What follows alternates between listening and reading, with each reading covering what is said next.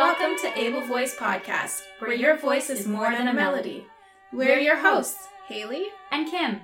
Hi, I'm Haley Francis Can, a certified music therapist and author living and working in Bermuda.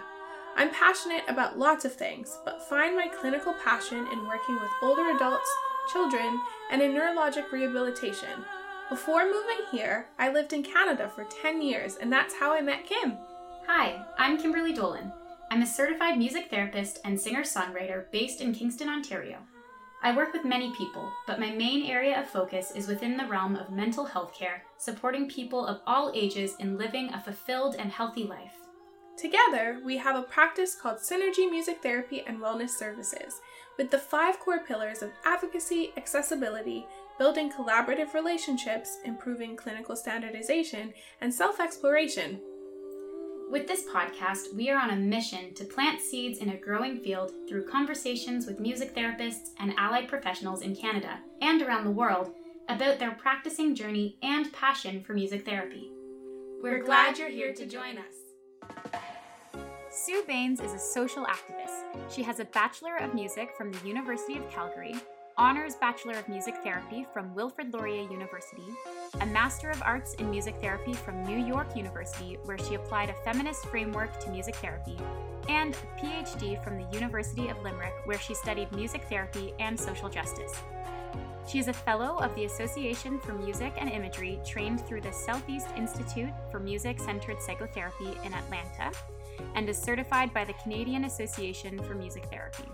Sue has extensive music therapy experience working with persons with a broad spectrum of physical, emotional, social, and spiritual concerns in a variety of clinical and community settings.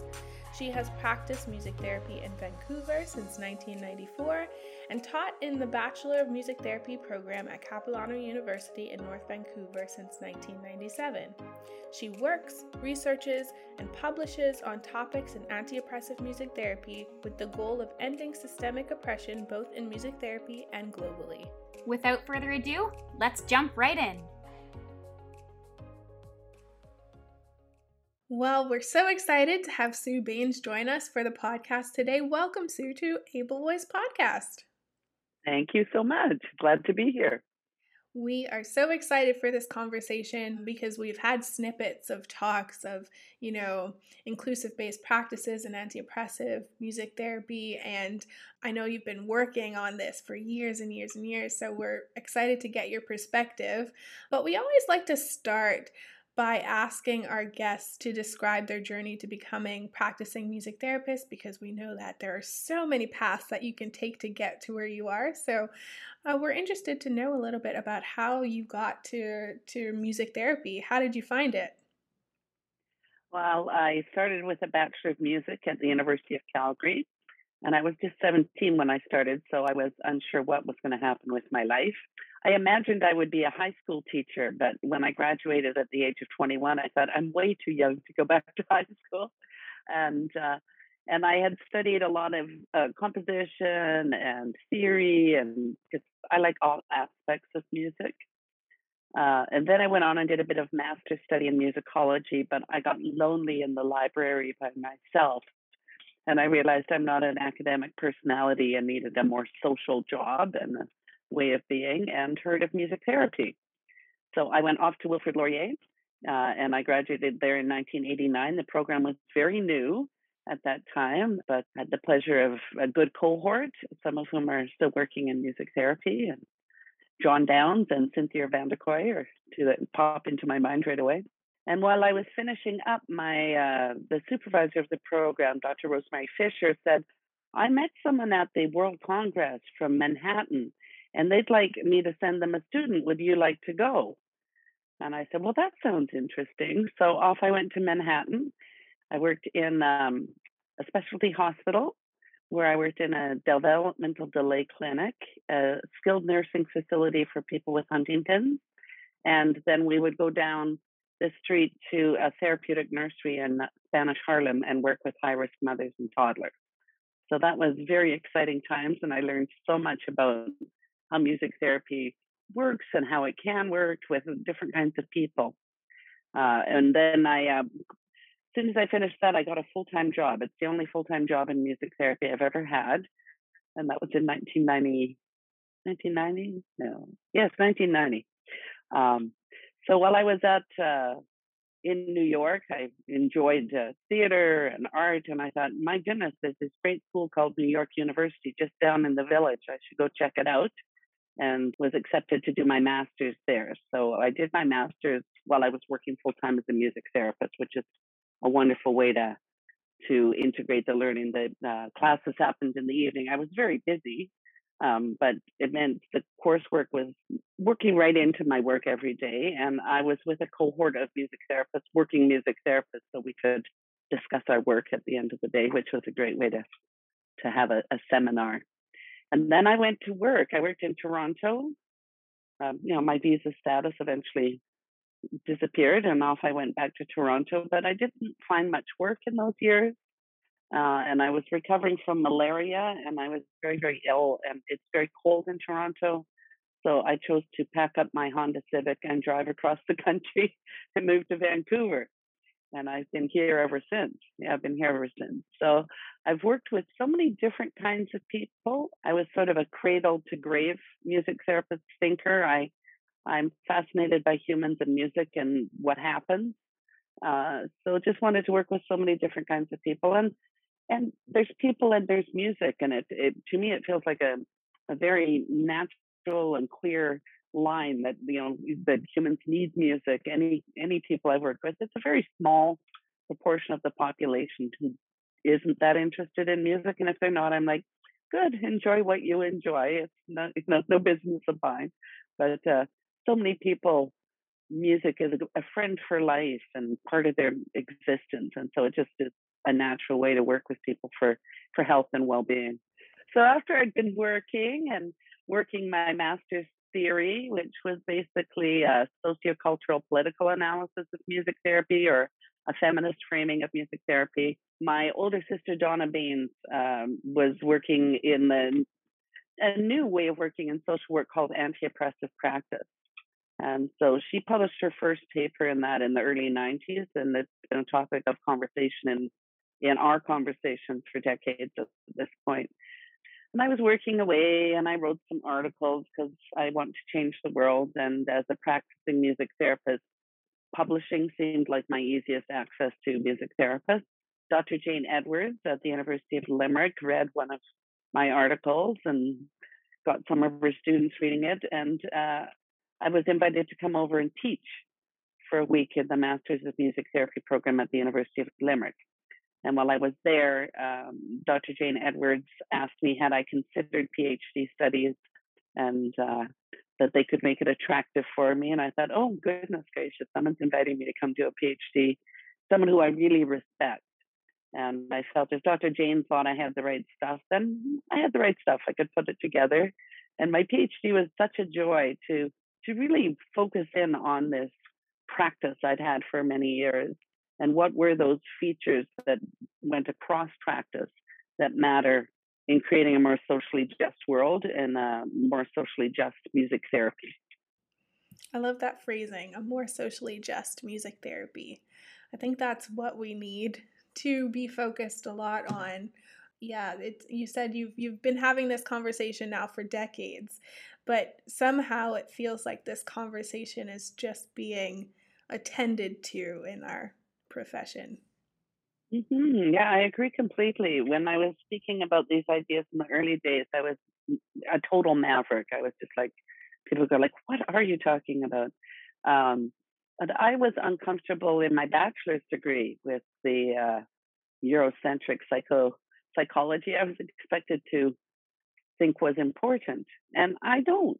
I just never have. I came up being confused by the world because what I was being told was that I had equity and women, women's time. I came up through the 60s and 70s, so there was a lot of blah, blah about how wonderful our lives were. But my life wasn't like that. My body was treated like a commodity, and my brain was treated like it was less than a male brain.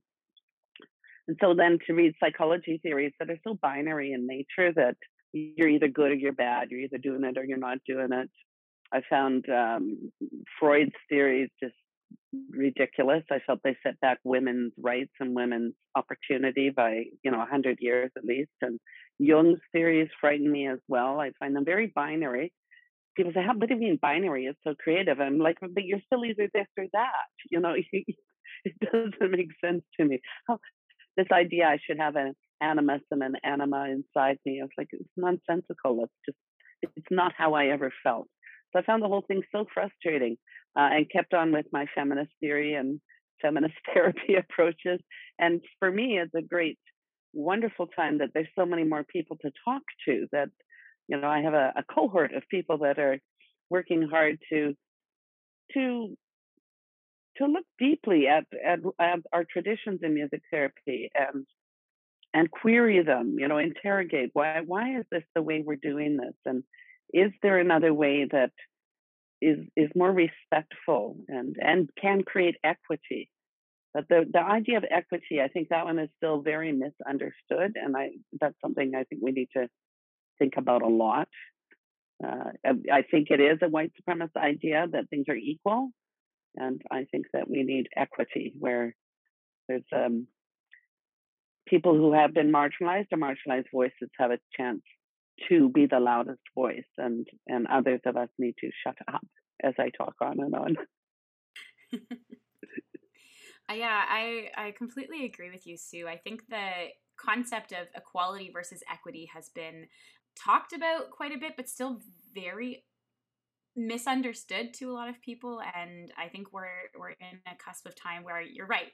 Some of us do need to just kind of zip it a little bit more and really tune into listening. And I'm really excited that your voice, and there are other voices who do advocate for anti-oppressive practice and who are heavily invested in it, because it's something that needs to come out more. We need to talk about it more. We need to understand it more. And like you said, we need to be able to have those people who can support others and having their voices be heard in a world where oftentimes that's not as accessible as it should be. Yeah, feminism, we talked about power a lot. And feminism has had its missteps along the way, for goodness sakes. And it was a very white feminism. And then, oh gosh, the Black women, kind of got loud enough that we went, oh, we better shut up and listen to the Black women, the Latina women who are disabled by our culture, trans women, so we've had a lot of along the way. But I think feminism is a good model to look at, because we have had missteps and we go, oh, we were horrible, let's fix it. Not, oh, we're right still, we continue to be right. So I think it's a developing theory, and there are branches of feminism that I have to just say you're nuts. Anti-trans women feminism is like, what? How could that possibly make any sense? So that, there's still aspects that don't make sense to me. But feminism said that power is stretchy, that we can stretch it between us, and I love that idea. So it doesn't one doesn't need to be dominant over another, and that that we are interlinked like a spider's web. It's just we all are connected, and we can stretch power between us. And in anti-oppressive practice, one of the tenets is, if I have been offered power by our culture, then I need to use that power to support marginalized people. So I want to give you a good story about that. It's a story from my sister's practice.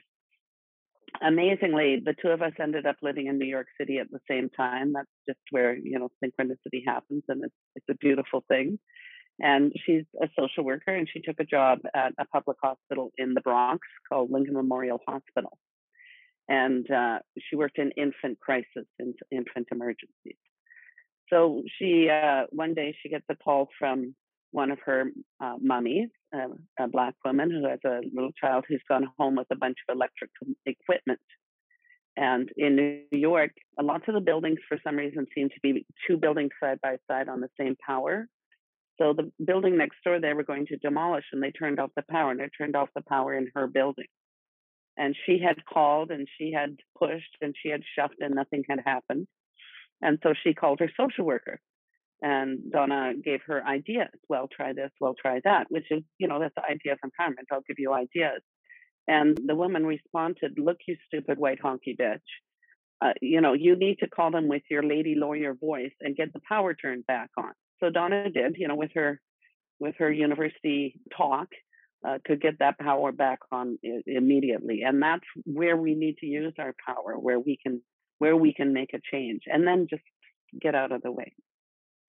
Yeah, I mean, that's interesting, as well as, that kind of exchange was one that wasn't even a visual representation, like face-to-face conversation with somebody. It was over the phone, and kind of an interpretation of how somebody sounds is going to influence my decision on how I act.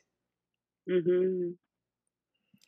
And, as somebody who is brown, that is also something I can totally relate to on a number of levels in certain spaces. As many people do, I think we switch back and forth between kind of a colloquial conversationalist style into a more educated vernacular, if you will. In certain instances, like if I'm going to give a presentation, I make sure that I'm using diction as best I can, or that if I'm presenting over Zoom, that I have subtitles and captions so that it's more accessible to everybody, just in case I get a little bit too comfortable and my colloquialisms come out, or my accent, because I'm from a different culture, comes out, and wanting to make everybody else in the room feel comfortable. And there's lots of conversation right now that I'm not sure which side of the fence I'm on, because I quite like having that diversity within myself, and I own that, but I know there are a lot of people that feel very strongly about not feeling like they shouldn't have to change the way that they talk in their native tongue in order to communicate and sound, professional in certain spaces. Mm-hmm. Mm-hmm. Absolutely.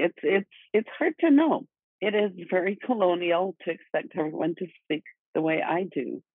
And I have a university educated way of speaking. I can also speak New York Street, which I won't do on your podcast, but it was the only way to get anything done in New York. You had to use language that my mother would slap me upside the head for.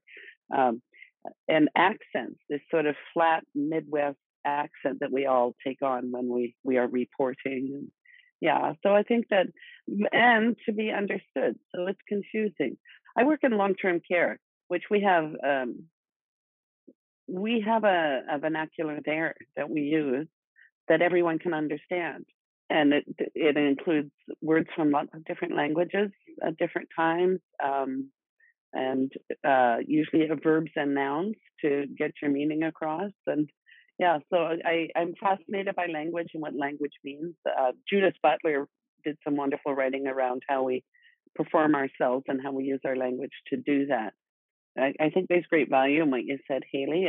I live in the land of white Canada, and when I have attended a conference presentation from someone who is not a white Canadian with another white Canadian, often the conversation is how that person spoke, how they spoke. And it's like, well, not everybody sounds like us.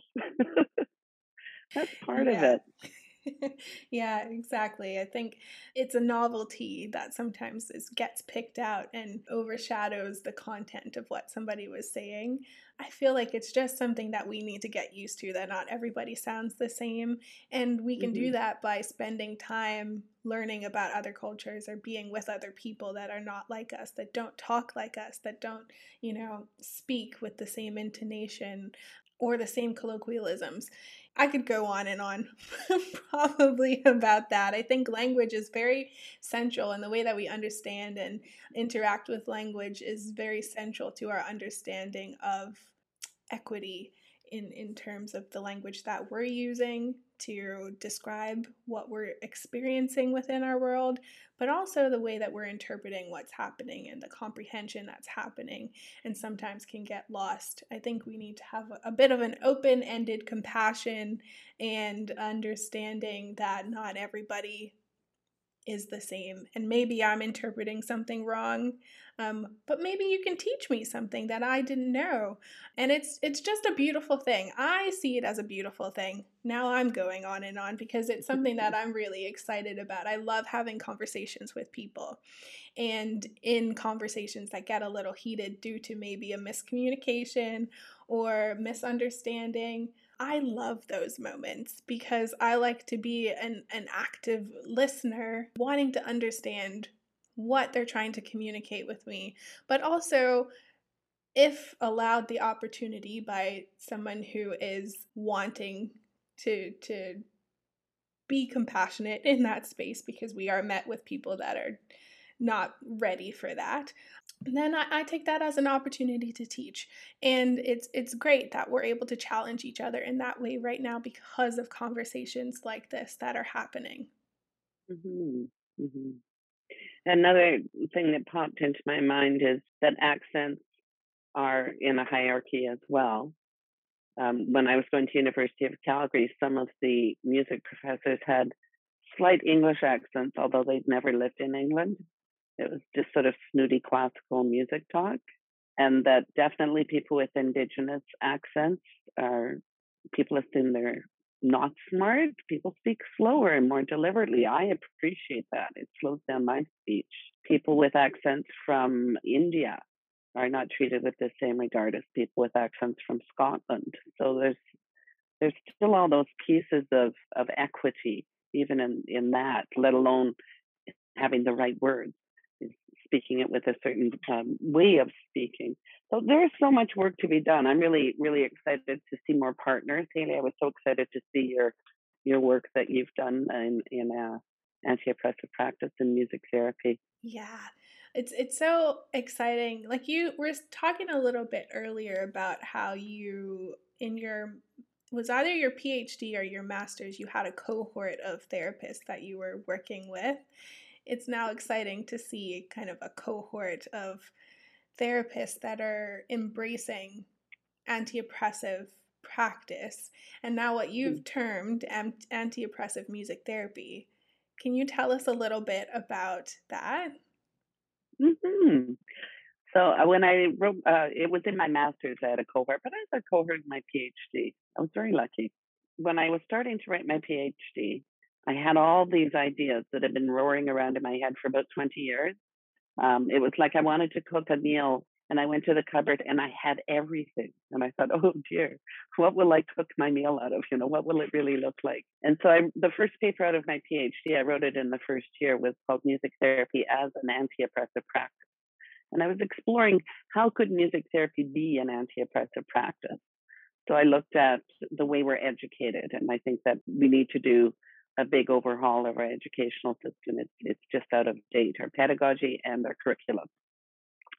And I looked at the way we practice and critiqued some of our models of practice as being very directed by the therapist, even though they say they're client directed. They don't feel client directed because the therapist says, you need to do music therapy in this way, or it's not music therapy. So that seems very odd to me as well.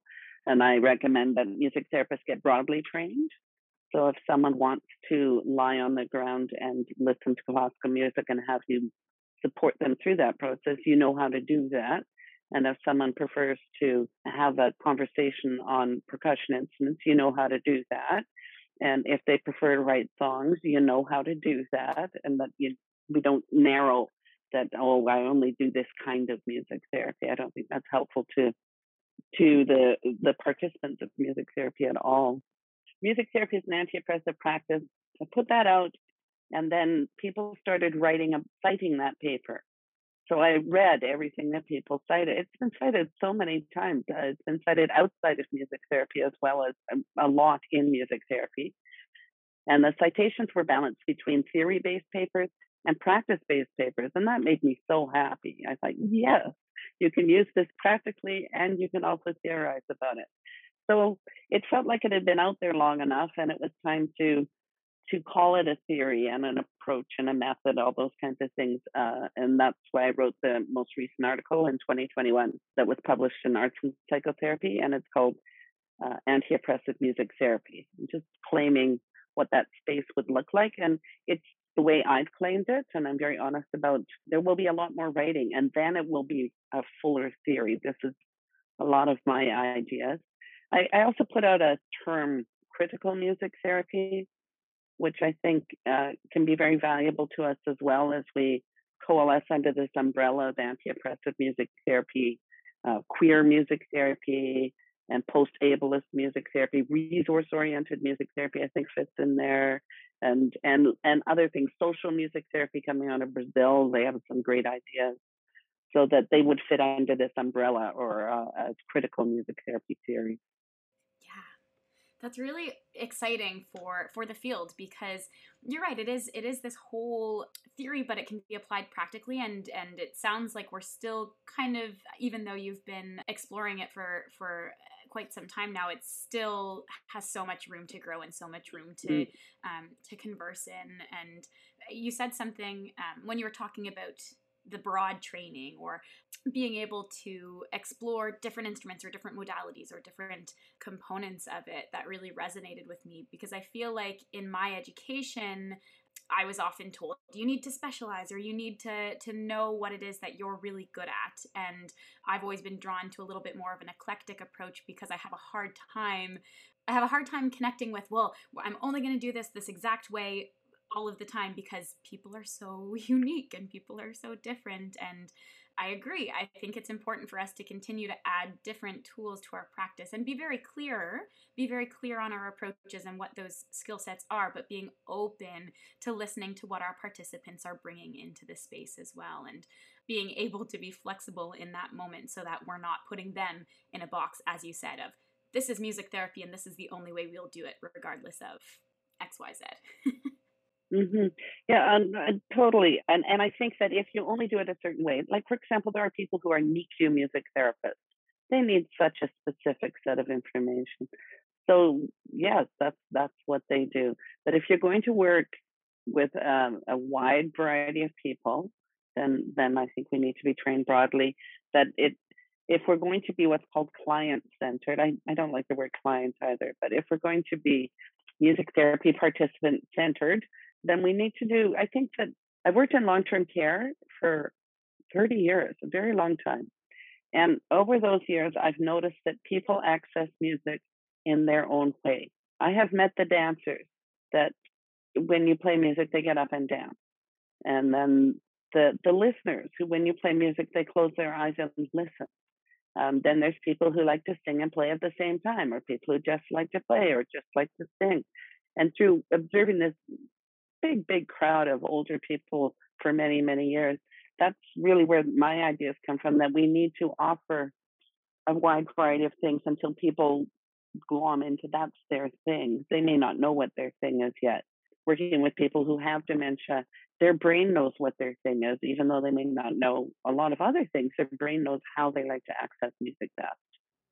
That was a beautiful painted picture you just told to us. I think absolutely 100%. I think my mind is going in a bunch of different directions of what I could say because I have so many ideas. Also working in long-term care for majority of my career to this point, I have seen exactly that.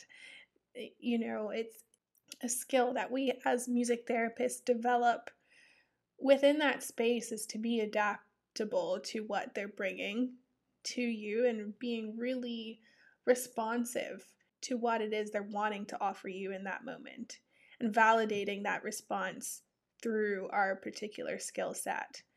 There's a little bit of growth and challenge that happens when you first get started in long-term care. I think, you know, if you're just coming out of school, you have, like Kim said, we're trained to have these specific kind of this regimen that we follow as music therapists, but it really gets challenged when you are thrown into a long-term care environment. I can also think of, like, if you're thrown into working with a group of children that are on the spectrum, like, all of these are just going to really challenge that plan that you've set out for yourself, the particular way that you're expecting they might respond to a certain activity. You never know. And so it's good to be open and not to close yourself in, and therefore also closing the music therapy participant in to that space with you as well. I wrote a blog post 2 years ago now, I think, or maybe, I don't know. Time is kind of a relative concept at this point. I think we've been constantly in 2020 for like ever, and it's 2021. So I wrote a blog post about when I first started in long-term care. I had a very challenging transition because I didn't get a lot of practicum experience in long term care when I was a student. And so when I went to do my internship, it was the first time that I was kind of thrown into that world for most of the week. What I observed in myself is that I really attend to rhythm in a different way than the people that I was working with attend to rhythm. And so for me, that was a big culture shift that I had to make as a therapist.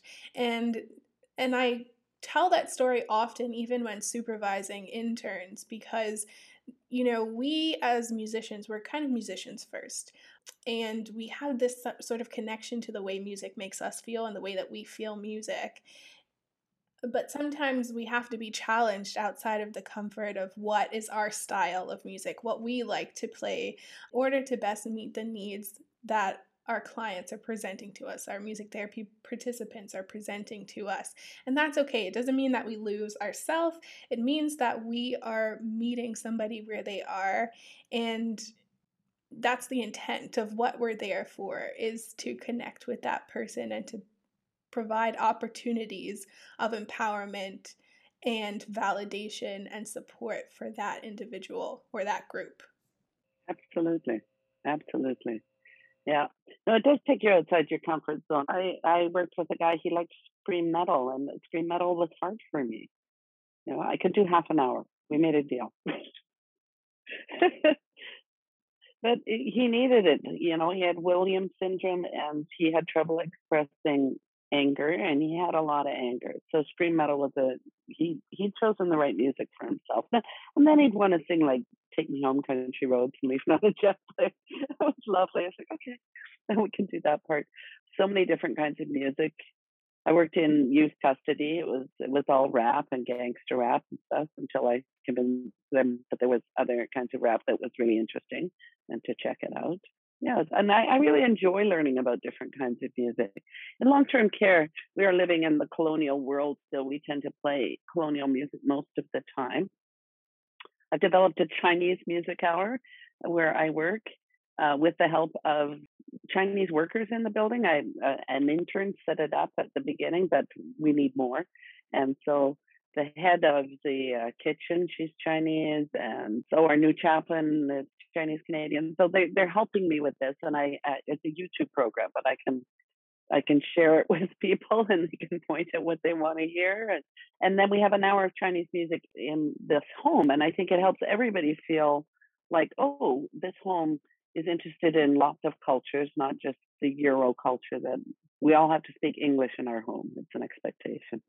Yeah, I really love that. That sounds like such an exciting project to get to learn so much in what you're doing, and then also, shifting the experience of those individuals living in that home, including the staff and including perhaps those participants who don't get to hear that is more central to their culture, or others who've never heard that kind of music, to learn new things. And I think in long-term care, sometimes we shy away from that, learning new music. Sometimes people say, well, no, you have to play the 50s and 60s exactly like this, because that's what they'll be able to reminisce to, which is absolutely true. But there's still, we're all still learning beings, and there's something exciting about being able to share different music or different experiences or things that we can converse about and continue to explore. Mm-hmm.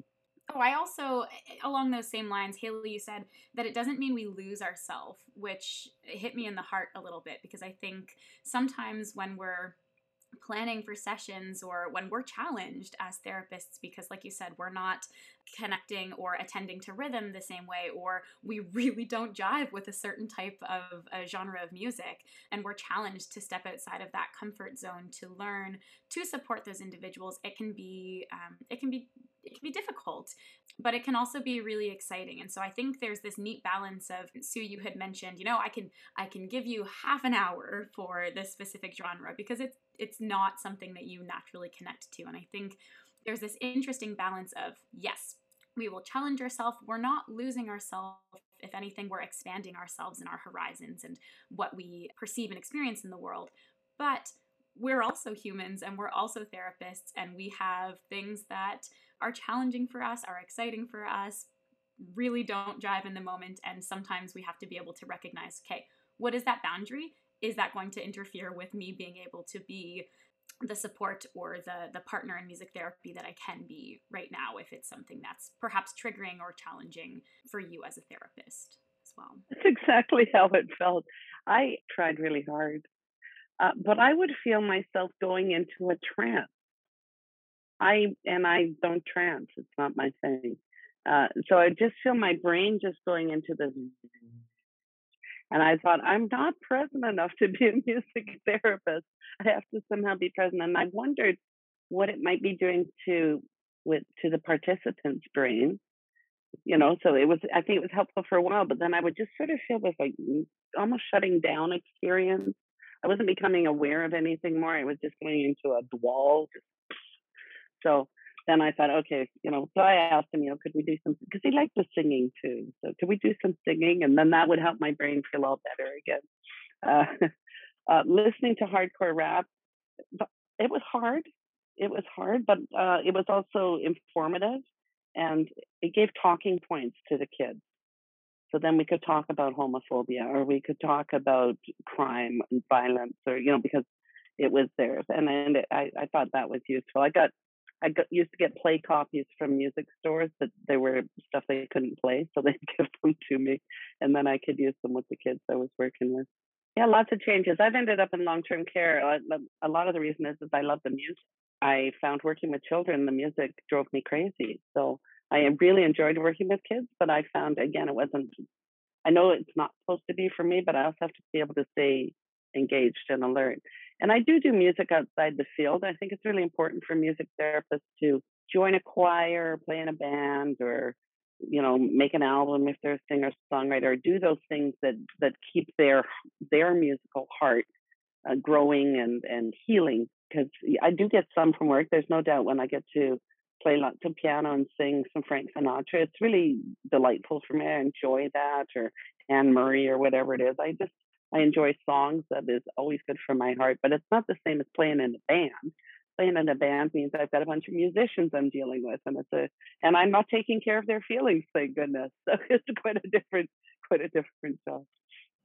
Yeah, we can wear so many hats in the field of music and experiencing our musical child and our musical being as we get older, and even helping to facilitate that to come back out in those that might have cognitive challenges. So it's really exciting, the work that we get to do and how it impacts not only us but the people that are around us. And you talked a little bit about healing, and primarily still the music that we bring into long-term care being very much centered around colonial music. I wonder, there's a bigger discussion that's happening right now in Canada around healing and colonialism, and you recently were a big part of a statement that the CAMT put out for Truth and Reconciliation, specifically for the Indigenous Canadian community. And I wondered if you could talk a little bit about your connection to that and what inspired you to put that statement forward. Well, I've been a social activist since I was a teenager. And so that means if you see a problem, you do something about it. I have stayed away from the CAMT other than going to occasional conferences and stuff for a while just because I needed a break. And then I went and looked at the website, and I read the things they send out, and I saw Black Lives Matter, and I thought, well, that's really good. I'm glad that we're making a political statement or a social statement. Yay, I'm glad, that's happening. And maybe I'll join a committee someday, I thought. And then I saw one about Stop Asian Hate, and I thought, well, that's really, really important too. But at the same time, my brain just exploded, like, what happened to Truth and Reconciliation? Truth and Reconciliation Commission was completed on my birthday in 2015. So I'm very clear on when it finished. It was December 18th, 2015. And 2015 was a long time ago for people who have been waiting for hundreds of years. So I got really upset. And amazingly, about the same time, a colleague who we talked to each other on the phone, Bernadette Caterna from Regina, Saskatchewan, was feeling similar things. And we have had this in the past. And she said, she emailed me, can we have a phone call? And we talked and we went, yes, we're going to do something about this. So we reached out to some Indigenous music therapists we knew in Canada. And Bernadette reached out to the Equity and Diversity Committee. And then we had a meeting with Kimmy, who heads that committee. She's doing a wonderful job. And with Bernadette and I think only one of the Indigenous music therapists we'd contacted could tune in at that time, but we were all there in spirit. And I said I would draft something. And the way I drafted it was I went to a lot of different universities because I thought universities should have stuff. And unfortunately, a lot of them don't. So I found a few statements of truth and reconciliation, from social work department here or there. The best one was at UBC because my sister's the director of social work there. And there's a really good statement there. And I glommed these statements together, and it was really big and cumbersome because I think it couldn't be my idea only. So I just put a lot of things and then sent it back to committee, and committee rewrote, and then committee sent it to Indigenous music therapists for their viewing and seeing if they felt it was good. So that's the first step. I also think we need a statement around the rainbow family, the LGBTQ and Two-Spirit family. And there's no statement. And yet music therapists in the past have tried to fix lesbians and fix, trans children and such. So we need a statement around that. And we're going to make one. I'm going to work on that one now. In reading the Truth and Reconciliation Call to Action, it's very clear what we need to do. And if settlers in Canada are wondering, what should I do? Read them. Read the calls to action. It's very clear what's being asked for. And it also, to me, makes total sense. Like, why shouldn't people have these records? And, why shouldn't this be taught in school? And yes, we need to actively recruit Indigenous workers into all aspects of Canadian healthcare, for sure, but also education. So we have that voice that's a huge piece of this land, this nation state of Canada, as we call it. So I'm very behind that. In 2015, when the Truth and Reconciliation Commission was completed, I thought, what will I do? And I thought the first thing I need to do is make some Indigenous friends. So I actively pursued Indigenous friendship through the music community, where I could meet some people and be with people and see what people were really like, not their Facebook persona, but the real person there, and learn more about how to behave, as an ally. And I'm always learning to be an ally and a better ally, a critical allyship, we like to call it. So that's been a really important piece. And I encourage people to meet and make friends with Indigenous people and people from cultures that you may feel like you don't know anything about, or maybe you have a certain idea about, but you want to challenge that idea, then go look for some folks and meet some people. And I think that's the best way to get started. And I do feel comfortable that the position statement we put on the CMT website is something that my friends would applaud. Say thank you very much for getting that done. There's things we need to do now that we have our statement. We need to do things in CMT, like we need to make continuing education recommendations, and we need to make recommendations to the training programs, and I think we need to get rid of the managerial model of CMT. I don't like it. I never did. And how we became managerial as music therapists. It's strange to me as managerial model in social work. It's social work. It's not a management system. So there's many things that Sue would like to change. If I ran the world, it wouldn't run quite the way it runs. But I am happy, like I say, I'm so happy to be meeting younger people who are doing their own reading, have done their own journey, and want to talk about these things and see what good changes we can make to make that more socially just future. I tell people I want to end systemic oppression, and they look at me like I'm crazy. And I'm like, well, if you don't say it out loud, how's it going to happen? I want to end systemic oppression. Let's work together to end systemic oppression and end microaggressions. But that comes to the ending of the systemic piece, where we look hard at our systems and say, what is going on here? Why is it all? Where I work, much as I appreciate these people are hardworking people, our admin is all white. All of our cleaning staff is not white. That's about not allowing people to have their degrees when they come here from other countries. It's a very colonial educational system. So all those pieces, there's lots of work to be done. When I was young, I imagined things would happen a lot faster than they do. And now that I've had a few decades on the planet, I go, things are moving along. I can see them moving along. But young people, please do not get disheartened. Work together. It's really important in this work that we do. I don't like the term self-care because it's been so co-opted by, take a hot bath and you'll be just fine kind of people. But real self-care, this is hard work.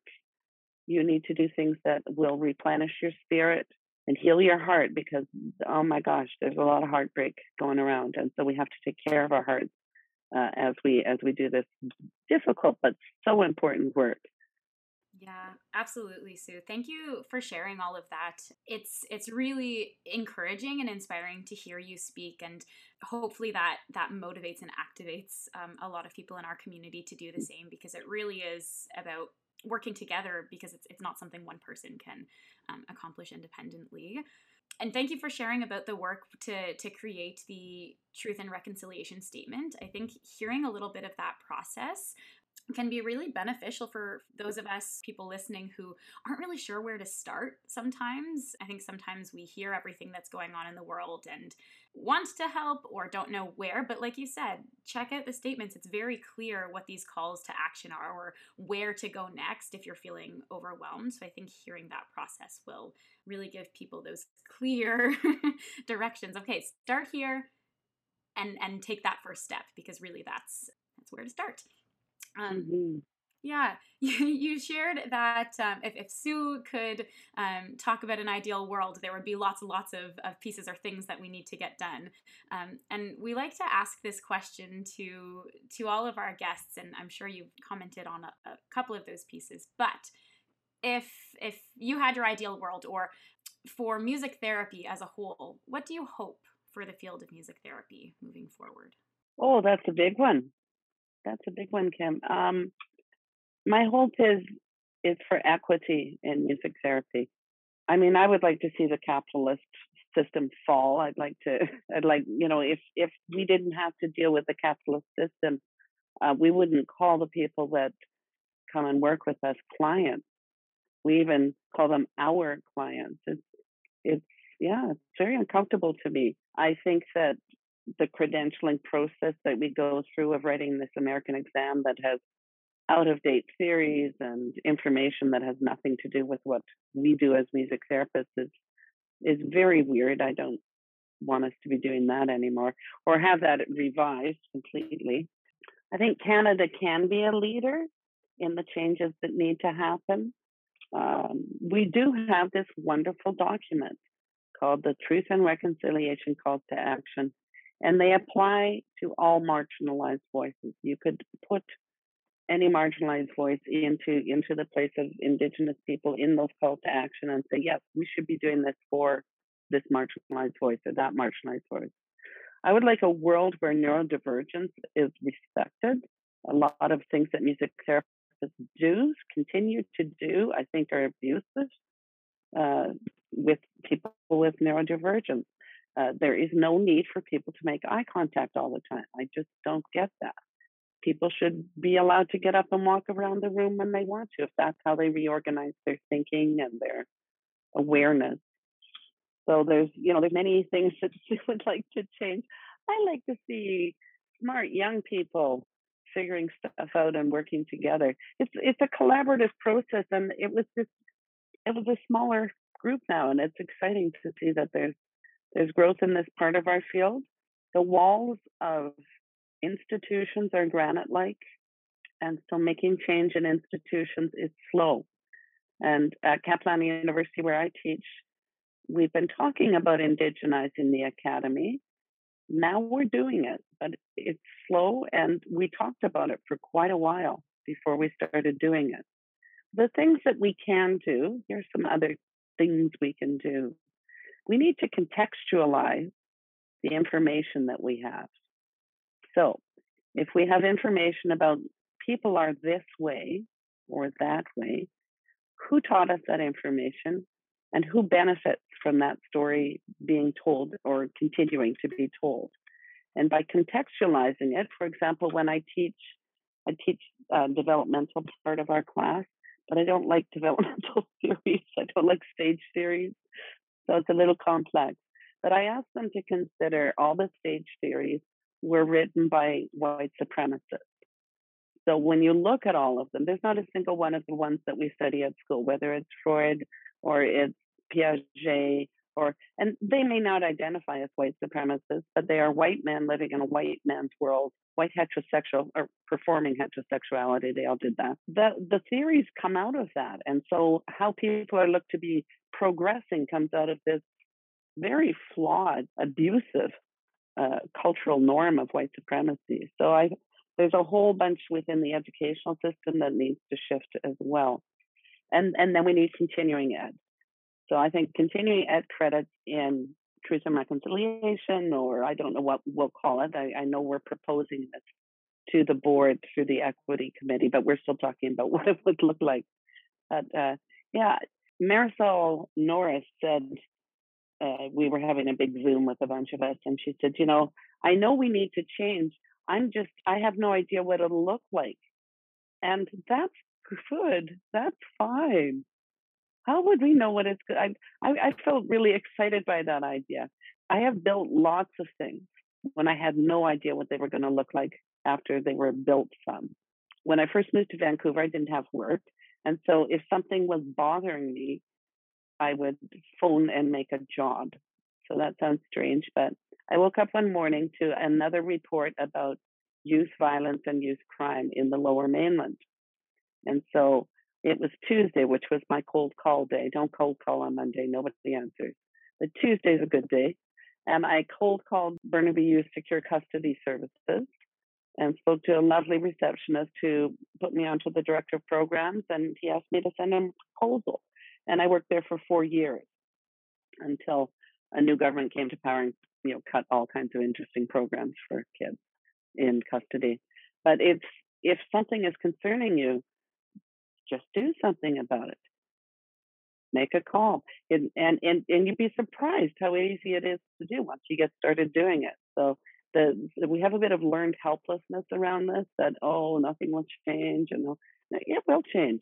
And I do feel it's unfortunate that younger people didn't live through the part of my life where things were getting better and things were growing. Our social system was growing, and we had arts and culture grants. And then we had Reagan and Thatcher in power at the same time.